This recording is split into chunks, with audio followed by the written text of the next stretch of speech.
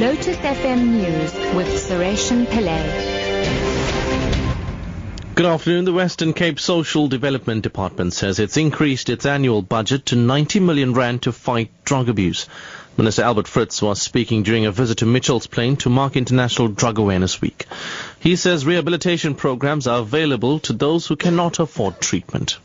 We now have an all-encompassing provincial strategic goal that deals with substance abuse as a priority. And this week is International Drug Awareness Week.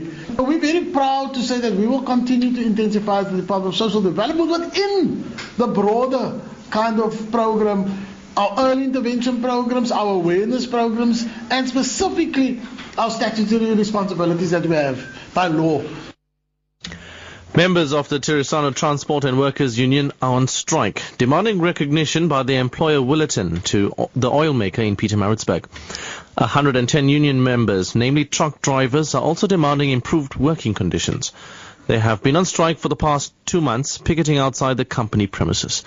Teresano is an independent labour union which is not affiliated to any of the union federations. One of the truck drivers, 46-year-old Joseph Pumo, says they are demanding recognition of their union so that they can negotiate for better pay and working conditions as they do abnormally long working hours. The employer doesn't want to recognize the union. As the South African labor law, it allows any worker in South Africa he can join the union of his choice. Are you verify amagama ukuthi labantu is the real workers of his company? Then after that, he didn't came back to the CCMA and the union. Willerton CEO was not available for comment. Gauteng service providers will now be able to electronically submit their invoices to the provincial government. This is expected to cut invoice submission time from more than 60 days to less than 2 days. Some suppliers have been liquidated due to government departments' failure to pay them on time.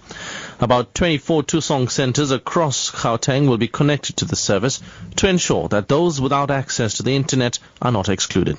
Gauteng Finance MEC Barbara Creasy launched the service at Maponya Mall in Soweto.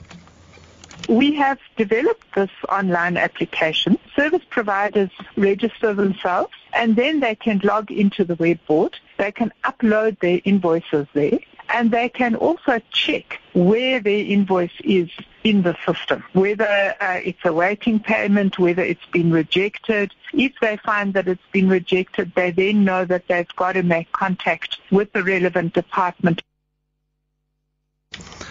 And finally, United Nations investigators say that both Israel and Palestinian armed groups may have committed war crimes during the 2014 conflict in Gaza.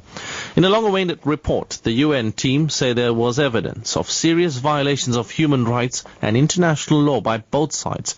The head of the UN team, Mary McGowan Davis, says Israel and the Palestinians have both failed to investigate alleged crimes. We point to the pervasive failure on all sides to achieve justice through effective, credible and transparent investigations that lead where appropriate and justified to convictions and punishment by relevant accountability mechanisms. As one Palestinian victim said to us, justice is being killed every day. We are dying slowly.